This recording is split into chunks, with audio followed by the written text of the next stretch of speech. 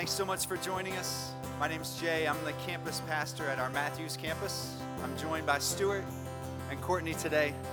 We want to put a melody in your head and in your heart.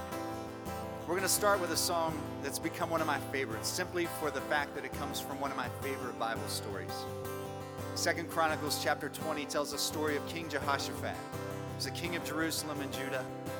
Well, the king was told by his prophets that 3 armies, bigger and larger than his, were going to attack him. They were going to join forces with the sole purpose of annihilating the Israelites. And so as you can imagine, the king was afraid. And so he goes to God and he asks God, what should I do? And in verse 17, the Lord tells him to stand still. You're not going to need to fight this battle. Watch and see the Lord fight for you. And so as the story goes, the king did exactly that, but he took it a step further. And he said, not only am I going to not fight, but I'm going to take the most vulnerable of our people and put them on the front lines. And so he put the musicians and vocalists on the front lines. I guess that says a lot about us, right? But he did that. And he said, we're going to sing praises to God before the victory in this battle. And as it turns out, the Israelites won the battle. They gave praise before the victory even was theirs. And so we want to invite you into this song, wherever you're at today, that you might give praise to God, regardless of your circumstances.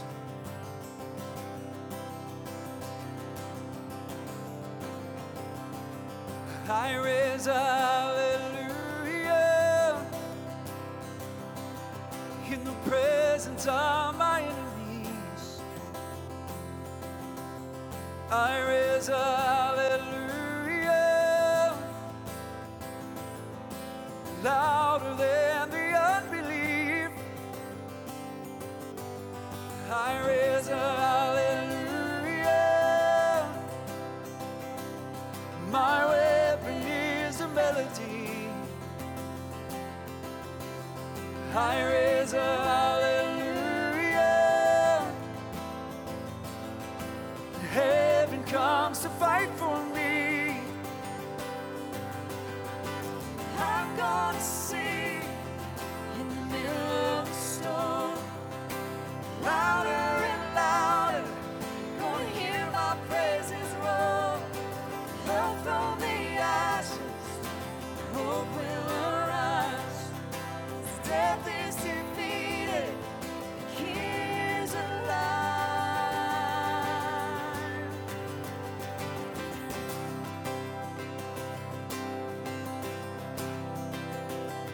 I raise a hallelujah with everything inside of me. I raise a hallelujah. I will watch the darkness flee. I raise a hallelujah in the middle of the mystery. I raise a hallelujah. Fear you lost your hold on me. Oh, I'm gonna sing in the middle of the storm, louder and louder, I'm gonna hear my praises roar. Up from the ashes, hope will arise. Death is defeated, He is alive.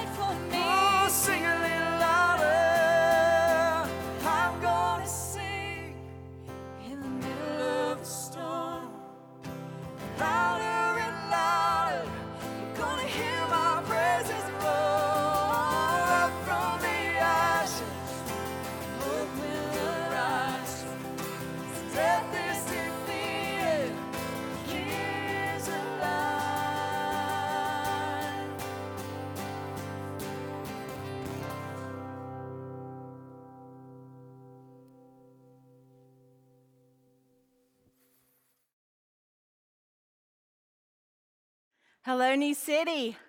It is wonderful to be together today. Welcome. We're so glad that you're here. How are you guys doing? Well, today marks week 6 of us meeting together online. Can you believe that? I read a funny meme this week.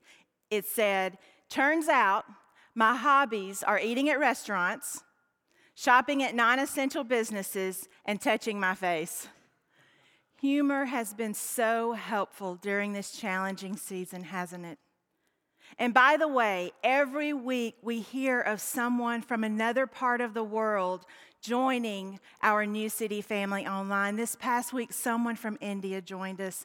And no matter where you are today, we're so glad that you're here. And let us know that you're here. You do that by going to an online form. It's our Connect form. You can find that at newcity.us/connect. Fill it out. Let us know that you're here. We'd love to get to know you. And we would love to hear about what God is doing in your life. Maybe it's an act of kindness that you witnessed this week.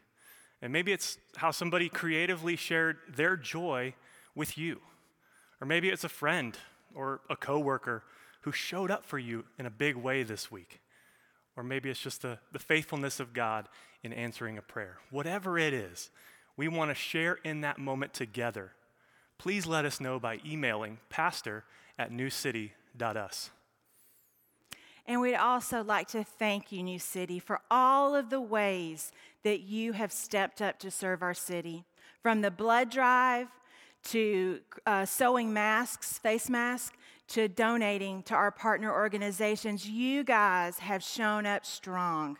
In fact, this week, we had 34 people help pack food for Second Harvest. 16 helped distribute food through their mobile pantry. 25 people gave blood, and we have a team continuing to minister with our partners in the Glaydale community. And that's just what we know about. So thank you, thank you, thank you for being the church in our city. That's incredible. And one immediate need that we have this week is to serve the students of Ottawa Elementary who don't have school supplies to use at home when they're trying to do their schoolwork. You can create school supply packets by following the instructions online at newcity.us/serve-now. And each week, our serve team is engaged in our community and trying to find needs in our city to connect you with so you can serve and give. And you can check all that out at the same website, newcity.us/serve-now. We have experienced and witnessed so much generosity from our New City Church, even amidst a difficult time financially for a lot of people. Thank you so much for that. We praise the Lord for his working in you and through you in that specific way. As you can see, ministry is still happening, even though we're not gathering every week in person. If you want to support the ongoing ministry of New City, you can do that online through a one-time gift, or you can set up an auto gift through the website, newcity.us/give, or you can mail in the check to the church. Would you join me in praying for this offering? Father God, we worship you this morning. We give you the praise and the glory for all that you're doing in our hearts and in our minds. And God, thank you for being generous to us first by giving us your Son to make a way for us to have a relationship with you for all of eternity. And Father, as we are generous in response to your generosity, may you just take our gifts and our time and our resources and just multiply them. Use them for your kingdom. Now more than ever, we want to serve and be your hands and feet to the people of Charlotte and the world. And we love you, and we praise all these things in your name. Amen.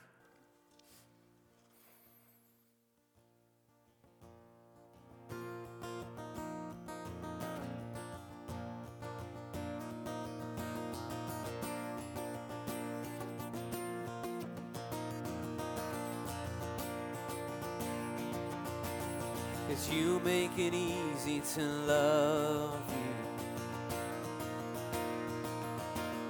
You are good and you are kind. You bring joy into my life. As you make it easy to trust you.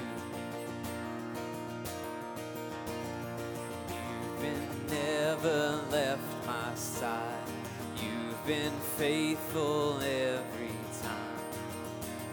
And all I want is you, Jesus. All I want is you. 'Cause you are the refuge I run to. You are the fire that leads me through the night. I'll follow you anywhere.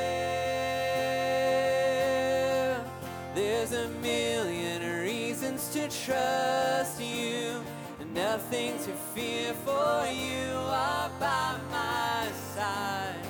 I'll follow you anywhere. Oh Jesus, you came to my rescue. Took my place upon that cross. You redeemed what I had lost. Now my whole world revolving around you. And you're the center of my life. You're the treasure, you're the prize. And all I want is you, Jesus. All I want is you. 'Cause you are the refuge I run to. You are the fire that leads me through the night. I'll follow you anywhere. There's a million reasons to trust you, nothing to fear, for you are by my side. I'll follow you anywhere, follow you anywhere. Oh, I'll follow you anywhere. Oh,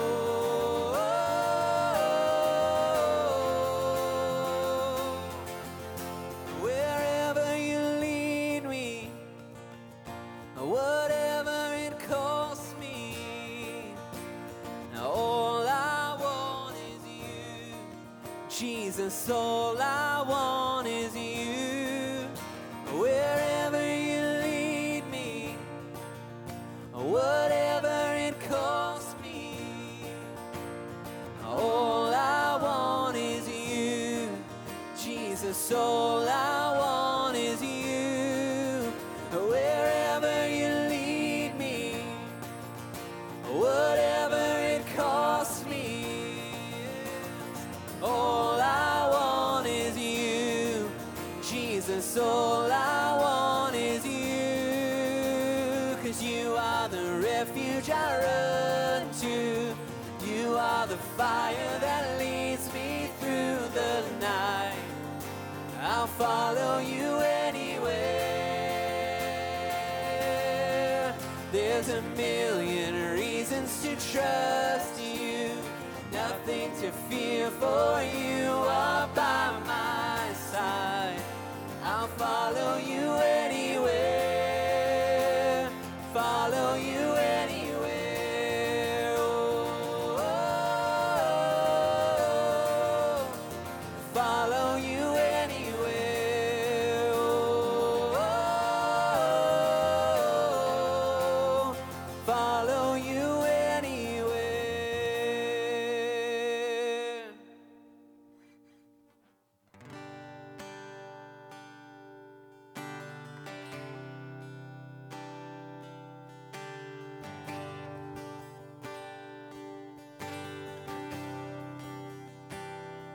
Sing worthy. Worthy of every song we could ever sing. Worthy of all the praise we could ever bring. Worthy of every breath we could ever breathe. We live for you.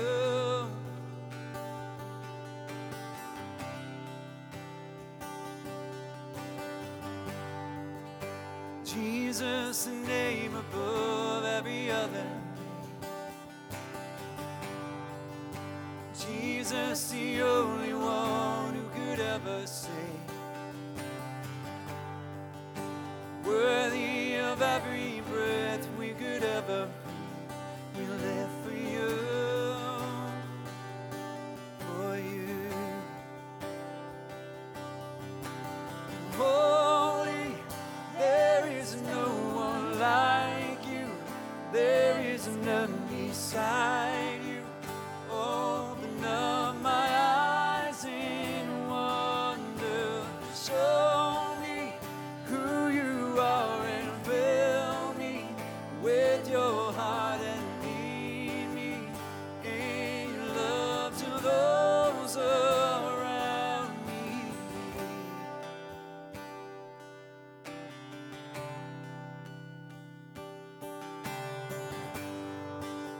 Worthy of every song we could ever sing.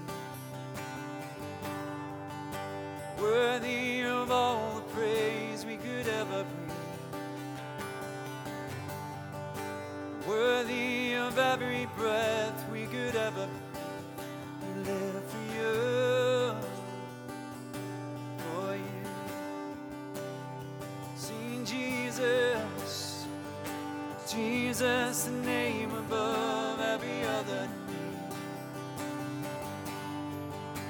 Jesus, the only one who could ever save. Worthy of every breath we could ever breathe. We live for you, for you. Holy, there is no one like you. There is none beside you.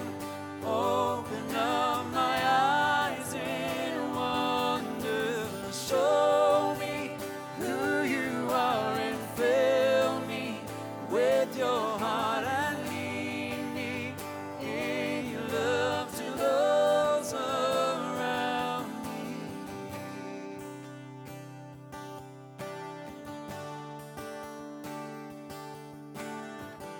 May this be our prayer this morning. Hear our hearts. I will build my life upon your love. It is a firm foundation. I will put my trust in you alone, and I will not be shaken. I will build my life upon your love. It is a firm foundation. I will put my trust in you alone, and I will not be shaken. Holy, there is no one like you. There is none beside you. Open up my eyes in wonder. Show me who you are and fill me with your heart and lead me in your love to those around me.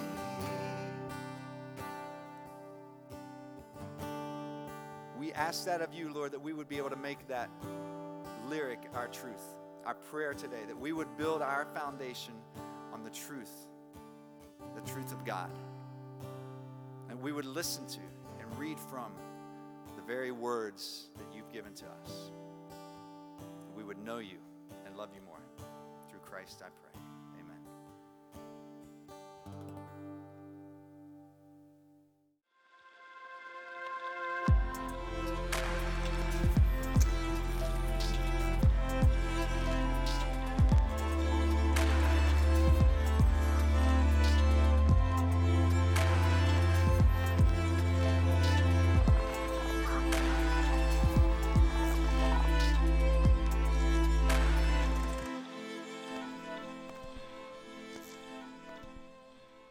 Well, thanks so much for joining us today online. We're really excited here at New City for a brand new sermon series that we're starting today entitled, Why Trust the Bible. It's going to be a 3-part series, so I want to encourage you to tune in over the next 3 weeks as we jump into this series together. But before we do, let me just take a moment and celebrate as a New City Church family what happened last week on Easter Sunday.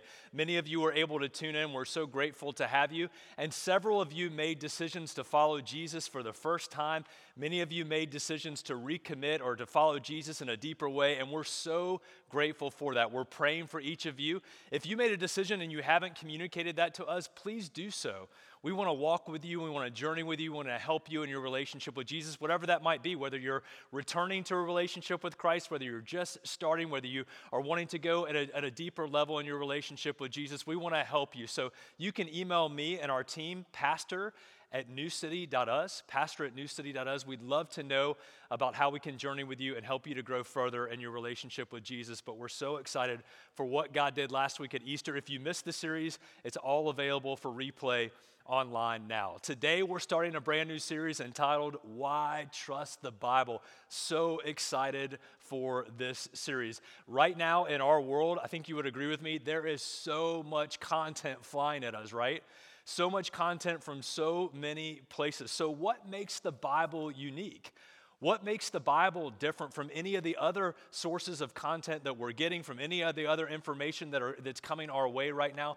Why should we trust the Bible? And here's my goal, right from the start here with this series. Here's my goal. For those of you who are Christ followers and you say, Chris, I do trust the Bible and I read it and I study it and I use it as a guide for my life, I hope this series is an encouragement to you. I hope it's an equipping time for you to know further why you trust the Bible already. And for some of you right now, again, who are returning to a relationship with Jesus or just starting, or even right now you haven't started a relationship with Jesus and you're even critical or skeptical about this series as you come to the Bible, why should I trust it? I hope that we'll talk about some things over the next 3 weeks that you can consider. So let's start with the scripture itself. If you have a copy of the Bible, I want you to open to 2 Timothy chapter 3. And the passage is already preloaded on the sermon app. So if you have that, you can pull it up and see the outline today, my notes, and even some of the source material that I'm going to use and some of the charts today are available on the app so you can take advantage of that. Open up your scriptures again, 2 Timothy chapter 3. And let me read to you today from verses 14 through 17. This is the Apostle Paul writing to one of his disciples, Timothy, and he says this to a young Timothy.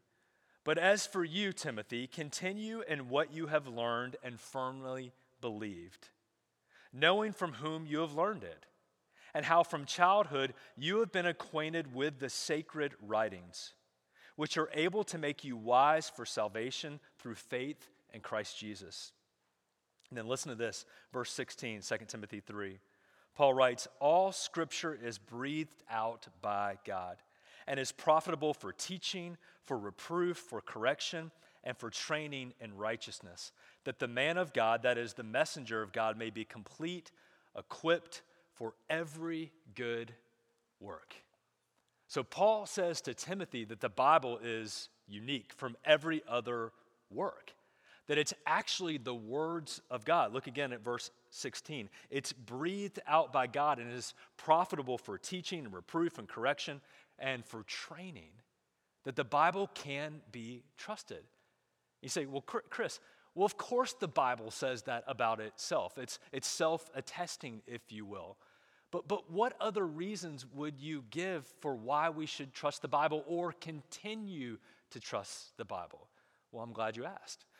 Over the next 3 weeks, we're going to talk about 3 reasons to consider for why we should trust the Bible or continue to trust the Bible in the way that you have. Paul says to Timothy, you're already paying attention to the sacred writings. You're already growing up in the faith. And he says the Bible is able to make you, I love this phrase in verse 15, wise for salvation through faith in Jesus Christ. The Bible prepares my heart and my mind to accept the truth from God. It guides me, it corrects me, it reproofs me, it trains me, it equips me. So why should I trust it other than what it says about itself? Well, I want to present 3 reasons why we should trust the Bible over the next 3 weeks. And there's many more, but I just want us to focus on 3, okay? The first is the history of the Bible. And I don't mean just within itself. I mean the history surrounding the Bible, looking for historical facts surrounding the Bible and what history says about the Bible itself. And then the second reason why we should consider the Bible and putting our trust in the Bible and the words of the Scriptures are because of its uniqueness. Yes, the Bible stands apart from every other document. And we're going to talk about how it does. And then thirdly, the other reason why you should consider trusting the Bible or continue trusting the Bible is its archaeology, the land in which it took place in and of itself. And one of my professors from Gordon Commonwealth Theological Seminary is going to be here on our 3rd and final week, Dr. Tim Laniak, and he's going to present some archaeological facts about the Bible and things to consider, even beyond what the Bible says about itself, for why we should trust it. But let's begin today with that first reason why we should trust the Bible. Again, beyond what it says about itself, why should we consider trusting the Bible? The first is its history. The Bible, just to take a step back and talk about the scope of the Bible and what the Bible is when we talk about it, the Bible is the story of a loving God who desires to be in a loving, lasting relationship with people, with you and with me. It happens in real places with real people. And as such, it can be tracked. Because it happens through real people and real places, there's a history to it to understand. Again, just to give a little bit of scope for the Bible as we begin here and talk about this first reason to consider trusting the Bible, its history, let's talk about what the Bible is itself. Again, it's a loving God who is writing a letter to people because he desires to be in a loving and lasting relationship with them. The Bible is comprised of 66 different books. Did you know that? 66 different books from Genesis to Revelation. There are 39 books in what we would call the Old Testament or Hebrew Testament. There are 27 books in the New Testament. Did you know that the Bible was written by 40 different authors? Now, when we look back at 2 Timothy 3, the ultimate author was the Holy Spirit, was God himself speaking through these different people. But 40 different authors, different stories, different backgrounds, different socioeconomic statuses, different perspectives, 40 different authors, over 15 different centuries. 1,500 years that the Bible was written over that span of time. 3 different continents. Did you know that the Bible was written on 3 distinctive continents in 3 different languages? Hebrew, Aramaic, and Greek. And not just any Greek, Koine Greek, or in other words, common Greek. I love this about the New Testament. It was written in Greek, but not classical Greek. It was written in Koine Greek, a common language that you would write your grocery list, that type of language. That's the language that the New Testament was written in so that the average common person could understand it. This is the scope of the Bible, and it's astounding.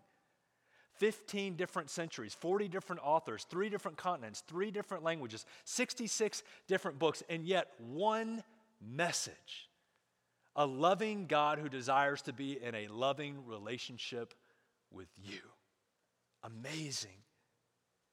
Why should we trust the Bible? Why should we consider trusting the Bible and its claims? The first reason is its history. And there are 3 major tests that every historical document, of which the Bible is one of them, which every historical document is judged by. 3 major tests. The first test that, again, every historical document is examined by is the quantity and quality of the manuscript itself. That's the first test. The second test is an external test. In other words, the historicity around the document itself, things that happen outside the document and whether they're verifiable or not. And then the third test that every historical document goes through, not just the Bible, is the internal test. The history that's captured within the document itself, and how does it verify with other known facts. So let's put the Bible, if you will, through an examination using this 3-fold test of every historical document. The quantity and quality test, the external test, and the internal test. And let's start, first and foremost, with the quantity and quality test. The quality of the manuscripts that we have, particularly with the New Testament, let's start there, is unparalleled in ancient literature. We have over 24,000 partial or whole copies of the New Testament from antiquity. And if we had none of these, this is incredible. If we had none of these early copies of the New Testament, We could derive the entire New Testament, all 27 books, we could derive the entire New Testament from the early church writers and historians themselves, what they captured from the scriptures themselves. Again, extra biblical writings, extra biblical meaning writings that happened outside of the Bible. You could make up all of the New Testament by the recordings of other historians and other writers that they took from this source document, namely the New Testament. Let me give an example, again, just talking about the quantity, the number of New Testament manuscripts that we have from antiquity, and how they stack up with other Greek and Latin works that we have from antiquity. So it's particularly in quantity. If the average size manuscript of a Greek work from antiquity, if it measured 2.5 inches, okay, so if the average Greek manuscript that we had from antiquity measured 2.5 inches, on average, the Greek authors that we have from antiquity would stack up to about 4 feet. That's the quantity of the manuscripts that we have. The Bible, if all of the early writings that we have from the Bible, from antiquity, if they were 2.5 inches, every single copy of them, and we stack them up, now the average Greek or Latin writer that we have would be 4 feet. The average length, right, if we stacked up all the New Testaments that we have together, 2.5 inches thick each, would be over a mile. That's how it is in comparison to other early works from antiquity that we have. There are 6 ancient Hebrew texts. Let's go to the Old Testament, the Hebrew texts that we have. They're known as the Masoretic text, and they date back to around 895 AD, so about 1,000 years before our time now. And they were the authoritative text that both the Jewish and Christian scholars, when we put together the Old and New Testament and when we examine them now, the Masoretic text was kind of the standard by which they were interpreted and documented. And many of the Old Testament texts that we have now come from the Masoretic text. They were interpreted and were written from that. And here's the deal. We don't have as many Old Testament texts, candidly, because many of them were destroyed. When their quality would begin to deteriorate, the scribes or the holders of those texts would destroy them. And so we don't have as many early texts as we do from the New Testament until something happened in 1947, an incredible discovery. We'll get to that in just a little bit. But the quantity of the text, that's the first test that every historical document goes through, and that's how the Old Testament and New Testament stacks up literally. Let's look at the quality of the manuscripts. Again, I said there's not as many Old Testament quantity of early manuscripts until a discovery that was made, and I'll get to that. But the quality of the manuscripts, let's start now with the Old Testament, surpasses all others in terms of again, quality. The Jewish scribes would take extreme measures to ensure the accuracy of the text. The scribes would count lines. They would count letters. They would count symbols. They would even circle the middle letter of all the Hebrew Testament, all 39 books, to make sure it matched up in every single copy. The quality is unparalleled for the Hebrew text. The New Testament quality is also considerably better than other documents that we have from antiquity. The thousands of copies, remember I said we have over 24,000 partial or full copies of early New Testaments. They don't bring any tremendous variance when we reconstruct them together. The variance of all those together would be about 99.5% accurate to the actual originals when they're verified with the earliest copies. And all of those variations, it would all be non-essential grammatical mistakes or copying obvious slips of the pen or mistakes in copying. It's incredible. One of the things that we look at with quantity and quality of early manuscripts, all historical documents, is what's known as the span of authorship, the time span of authorship. And in other words, the earliest copy that we have matched on when we know the work was originally written. And so I got another chart here today. We're going old school together, New City. Some old school charts here. I love it. And we're going to look at the span of authorship under this first test of quantity and quality of the manuscripts that we have. And again, part of that is to match up what's the earliest copy we have with the known date of the writing? So I thought I would bring some of the other writings from antiquity. Many of you remember learning about the Iliad and Odyssey written by Homer somewhere around 900 BC. The earliest copy that we have of that is from 400 BC. So that's what we're talking about here, again, the span of authorship. There's a 500-year span of authorship from the date that it was written to the earliest copy that we have. And we have, again, quantity of manuscripts. We have about 643 copies of these earliest writings from Homer, and some of, not just Iliad and Odyssey, some of the other things that he wrote. And the earliest copy that we have is from 400 BC. So again, span of authorship being 500 years. I'm not going to go through all of these. Again, these are found on the app if you want to go further. But all of these that you learned in literature class, Plato, Aristotle, Caesar, Tacitus, who we'll learn about in just a little bit, who was a Roman historian from the first century that wrote about the early church and even some of the New Testament. The date that he wrote was around the turn of the century. The earliest copy we have was over 1,000 years later, the time span of authorship. Now, I want you to look at the New Testament here and how it compares to all of these other works, many of them that you learned about in school. The New Testament was written, most of it was codified before the year 75, but it was all put together before the turn of the century. The earliest copy that we have, again, we have lots of partial copies, but the earliest copy that we have is from 125 AD. The span of authorship, look at this, is between 25 and 50 years. Look at how that stacks up to the other works that we have in antiquity. And we have, look at the number of copies.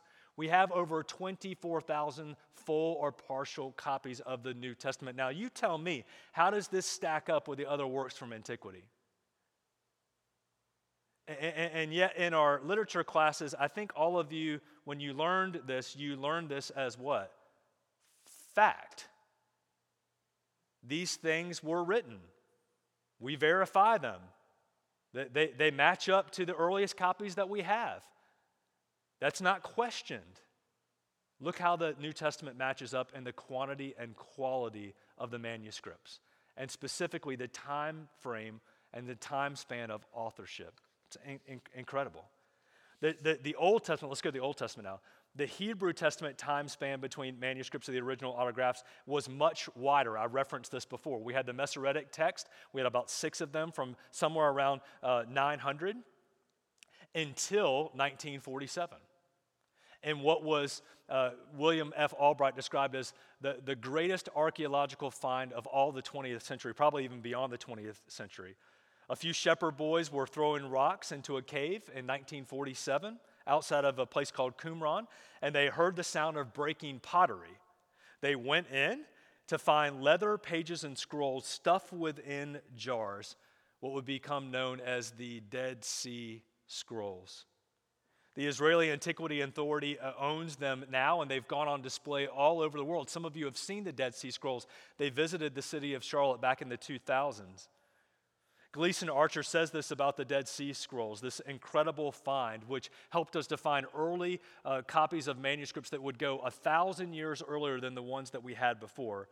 Gleason writes this: even though the 2 copies of Isaiah discovered in Qumran, Cave 1, near the Dead Sea Scroll in 1947, were 1,000 years earlier than the oldest dated manuscript previously known, again, the Masoretic text, they proved to be, this is incredible, they proved to be word for word identical with our standard Hebrew Bible in more than 95% of the text.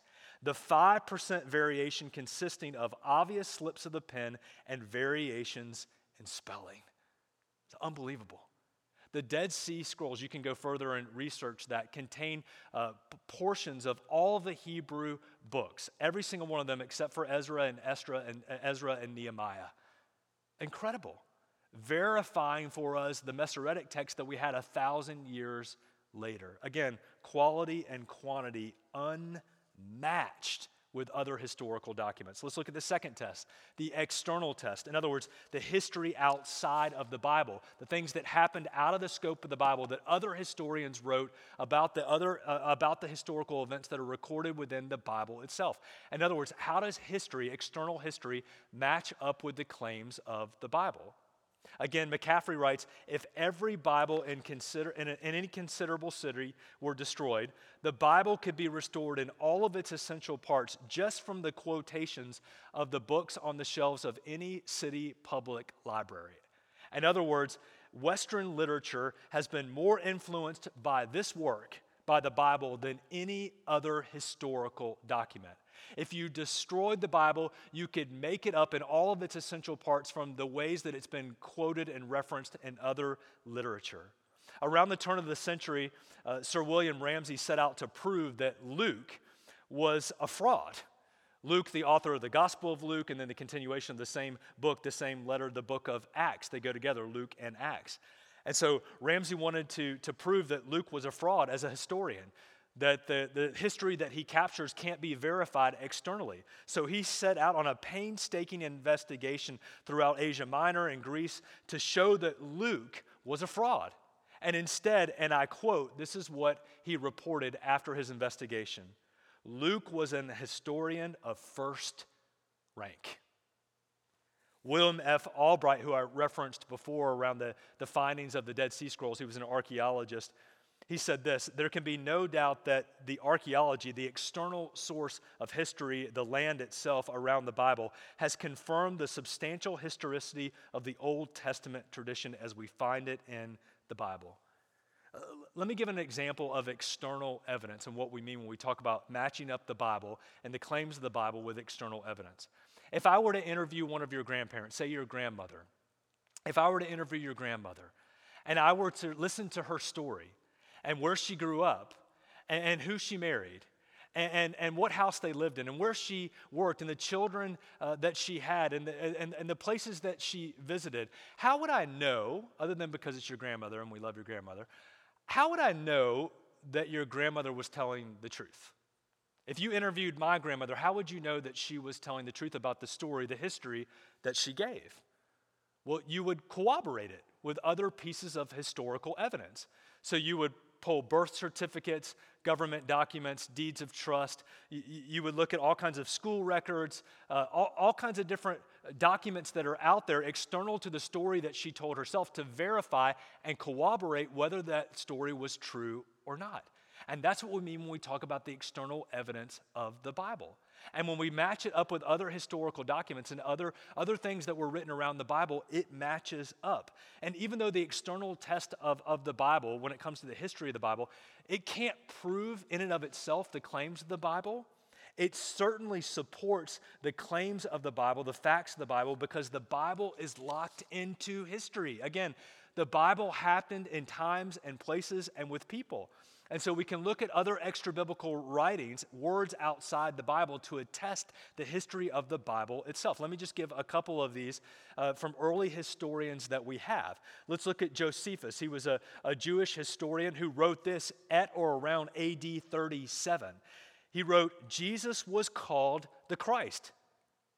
And in his chronological order of history, namely in the first century, when he wrote his history of the first century, specifically in AD 37, he recorded in his history, so Josephus did, that people were calling Jesus the Christ, the anointed one, the Messiah. Again, it's not just the Bible that says that Jesus was the Christ or that people were calling him the Christ.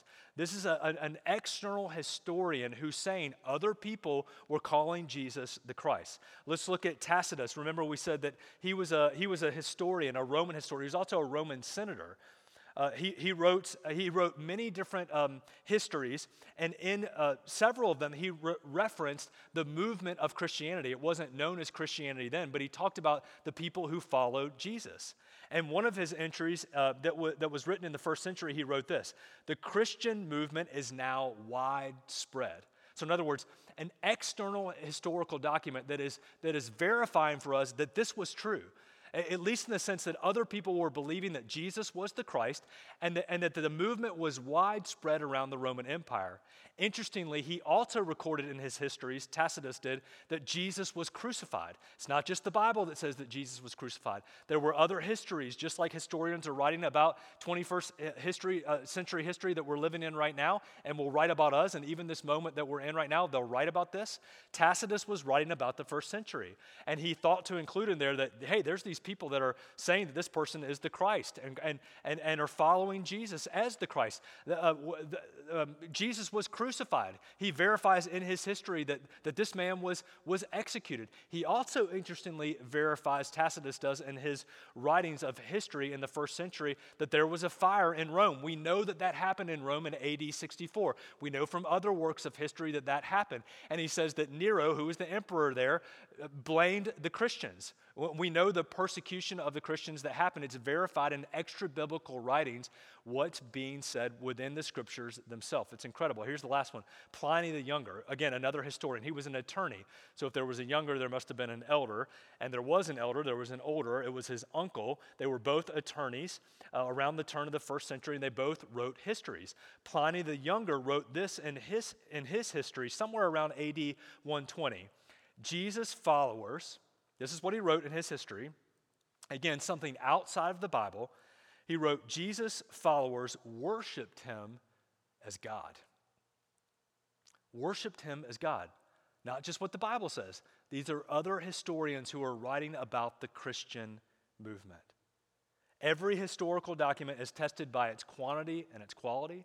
It's tested by the external history that's happening outside of the document itself. And then finally, it's tested by its internal claims. In other words, what happens within the scope and the sequence of the document itself? What does the Bible say about its own history? What are the historical claims that are captured in the Bible? And there's a lot of them. What does the Bible say about itself? This isn't circular reasoning. It's just examining the historical claims of fact in the Bible as recorded in the Bible itself, particularly when it comes to history. Let's look at Luke chapter 1. If you have your Bibles, turn over there. Again, what is the history that's recorded internal to the Bible itself? Most of the writers of the Bible were historians. They chronicled this history for us to see. Luke begins his gospel this way. Luke chapter 1, let's read verses 1 through 4. Luke writes, "Inasmuch as many have undertaken to compile a narrative of the things that have been accomplished among us, just as those who from the beginning were eyewitnesses and ministers of the word have delivered them to us, it seemed good to me also, having followed all these things closely for some time past, to write an orderly account for you, most excellent Theophilus, that you may have certainty concerning the things you have been taught." What is Luke saying here in these first 4 verses of his gospel? I want to write a history. I want to chronicle the events that have happened. And moreover, he doesn't say just things that I've heard, things that other people and myself were eyewitnesses to. I want to write all these things down. I want this to be a history that you can keep and that you can read so that what? Verse 4. So you may have certainty concerning the things that you have believed. I said one of my goals for this series, Why Trust the Bible, is that those of you who are reading the Bible and you do trust the Bible, that you might have certainty concerning the things that you're believing. And for those of you who are skeptical right now or critical, you'd have things that you would at least consider. The Bible is not once upon a time in a faraway land. The Bible is history. It's people. It's real people. It's real places, it's real times, it's real kings, it's real kingdoms, it's real mountains and rivers and lakes and animals and measurements and communities and countries. It's real events that happened over the scope of time. It's history that can be verified. Go and read, since you have Luke opened, go and read Luke chapter 3, just the first 2, 3, 4 verses, and the amount of verifiable history that Luke chooses to include in his gospel. Let's go to John for just a second. The Apostle John writes this in John chapter 19, verse 35. Again, internal evidence, that test. What is the Bible, the history within the Bible itself, and can it be verified? John says, "He who saw has borne witness." Verse 35, John 19. He who saw it, in other words, this history right in front of my eyes, I'm the one that's giving testimony and witness to this, that it's true so that you might believe. In other words, John's saying, I'm writing these things down in history. I'm writing these documents, these letters. I'm writing all this down so that you might know that it's true and you might believe. Let me read one more with you while we're here today. Again, from the Apostle John. He says this in 1 John, verses 1 through 4. Again, the final test of every historical document is the history within the document itself, what the authors themselves are saying about the verifiable things that happened around them in history. John says this, that which from the beginning, which we have heard, and which we have seen, eyewitness, with our own eyes, which we looked upon, which we've touched with our hands concerning the word of life, Jesus himself, this life was made manifest, and we have seen it, and we testified to it, verse 2, and we proclaim to you eternal life, which was with the Father and was made manifest to us. 1 John chapter 1, verse 3, that which we have seen and that which we have heard, we proclaim also to you, so that you may have fellowship with us. And indeed, our fellowship is with the Father and with his Son, Jesus Christ. And we are writing these things so that our joy may be complete. In other words, we're writing this history. We're writing all these things down that we heard, that we saw, so that we can communicate it with you and you might know that it's true and you might believe. Now, let me just say this. Most of the New Testament, right? Most of the New Testament was written between 47 and 70 AD. It was all codified before the turn of the first century. There wasn't enough time among all these different authors. There wasn't enough time for them to send out or create or propagate a lie without each of them contradicting themselves, without each of them saying, no, that wasn't true. We didn't see that. You're making something up. In other words, these are eyewitnesses to history itself that are writing it down. And if they weren't verifying it, they were still alive when the New Testament was written, where they could say, this letter isn't true. This isn't true. Guys, the early apostles couldn't agree on who to replace Judas with. They argued about a lot of things. Who's the greatest? And yet they're going to keep all of this the same? No, if someone stepped out and said something that wasn't true, they're going to correct it and say it. Or if they're saying something that is true, which they do here, they're verifying and collaborating with one another. Let me show you one more chart to show you what I mean here. Because again, the New Testament was codified during the span of most of the authors during their lifetime, where they could have verified it or said it wasn't true. This was done by Newsweek, and obviously it was before 2016. But it shows eyewitnesses to major events of the 20th century. And before 2016, if you would have said, well, the Cubs won a World Series in 1950, someone could have said, all of you Cubby fans could have said, regrettably, no, that's not true. That never happened. Or if someone were to say now, on this side of 2016, well, the Cubs haven't won a World Series since 1908, you could say, well, that's not true. They won in 2016. We were there. We remember it. We celebrated together. We couldn't believe it happened. We were eyewitnesses to this event. And then how about we get to this one, the O.J. Simpson criminal trial. Remember that?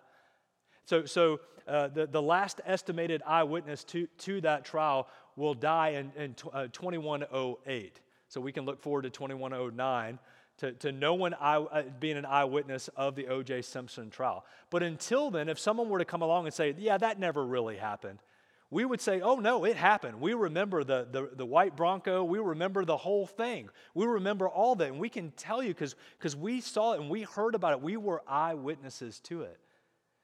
In other words, the span of the eyewitness when the New Testament was codified, when it was all written out and put together before the turn of the first century, there wasn't enough time to propagate a lie without it being corrected by people who were actually there.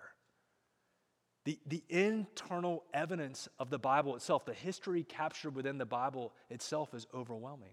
And the truth is this as we finish today. Within most major universities, the Bible, what we're talking about today, Within most major universities, not all, but a lot of them, they trash the Bible, you know? It's torn apart and it's disparaged within a lot of religion departments and universities. But here's the amazing thing as we talk about this first evidence, if you will, for why we trust the Bible. Within the history departments of those same universities, the Bible, where it's disparaged in the religion departments, it's cherished in the history departments as the gold standard among all other historical documents.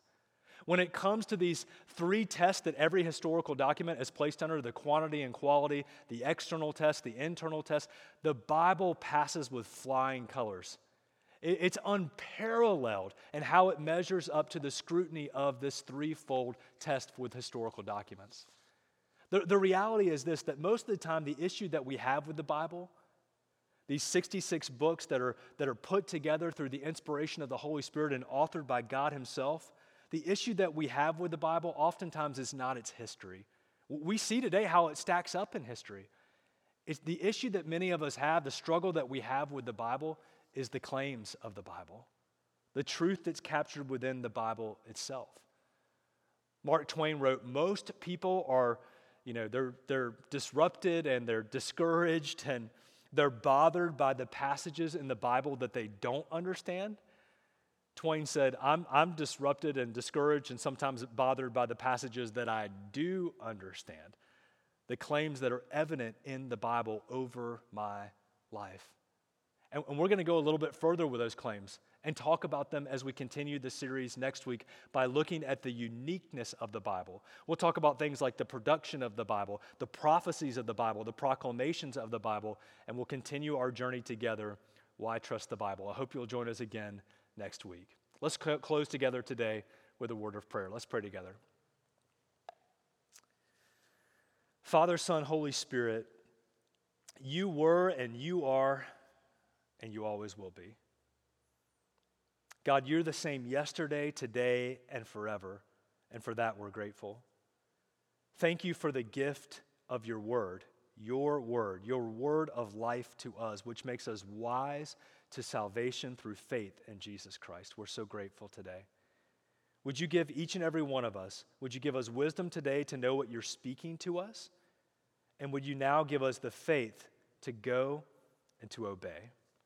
We pray this in your name, Jesus. Amen. Amen. Remember, you can go back and look at some of the study notes and the outline from today's sermon, some of the source documents that I used in putting this first sermon together, and even the charts are available on the New City app under the sermon notes and the sermon questions section. I hope you'll go deeper with them today. Would you extend your hands if you're able for a benediction as we go today? Now may the Lord bless you and may the Lord keep you, each and every one of you. May the Lord make his face to shine upon you. May the Lord be gracious unto you. May the Lord lift up his countenance upon you. And may the Lord today and always fill you with his unending peace and love. In the name of Jesus we pray. Amen. We love you, New City.